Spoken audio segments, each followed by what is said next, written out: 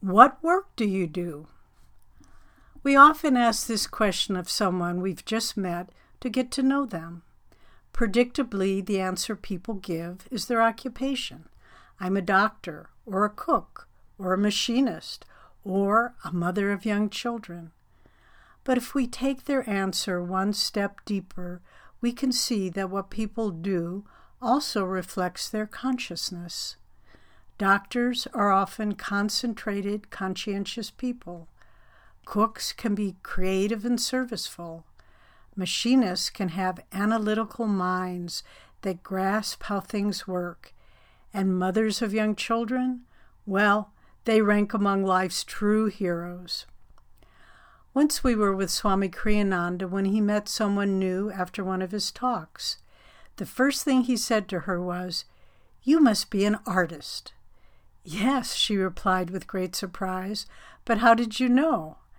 "You relate to the world visually, through your eyes," he replied. "So now I'm going to ask you, what work do you do?" Don't think in terms of the specifics of your occupation or the need to earn money, but ask yourself, why do I do this work? What aspect of my consciousness led me to choose it?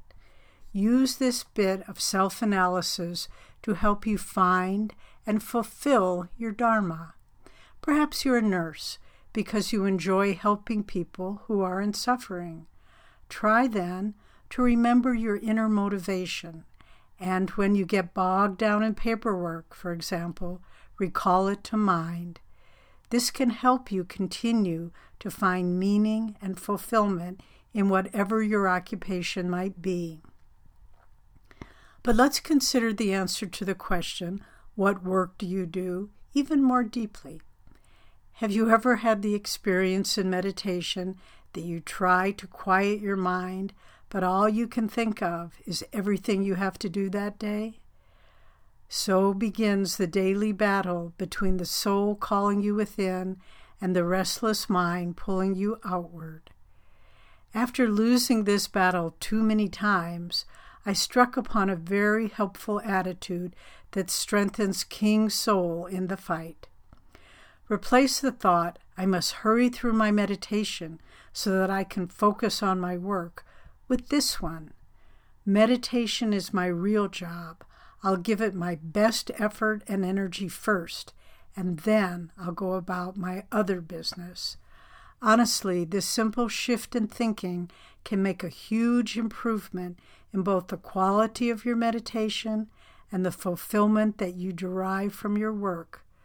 Paramahansa Yogananda wrote in one of his prayers, "After contacting God in meditation, I will go about my work, whatever it may be, knowing that He is with me, directing me, and giving me power to bring forth that for which I am striving."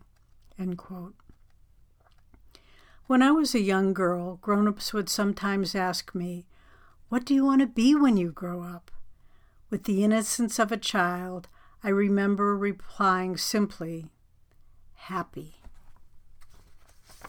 Let each of us hold the thought that the real purpose of life is not to achieve some career goal or make lots of money, but to find joy.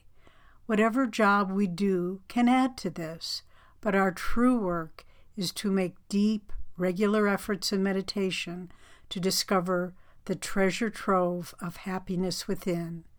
Your fellow worker, Nayaswami Devi.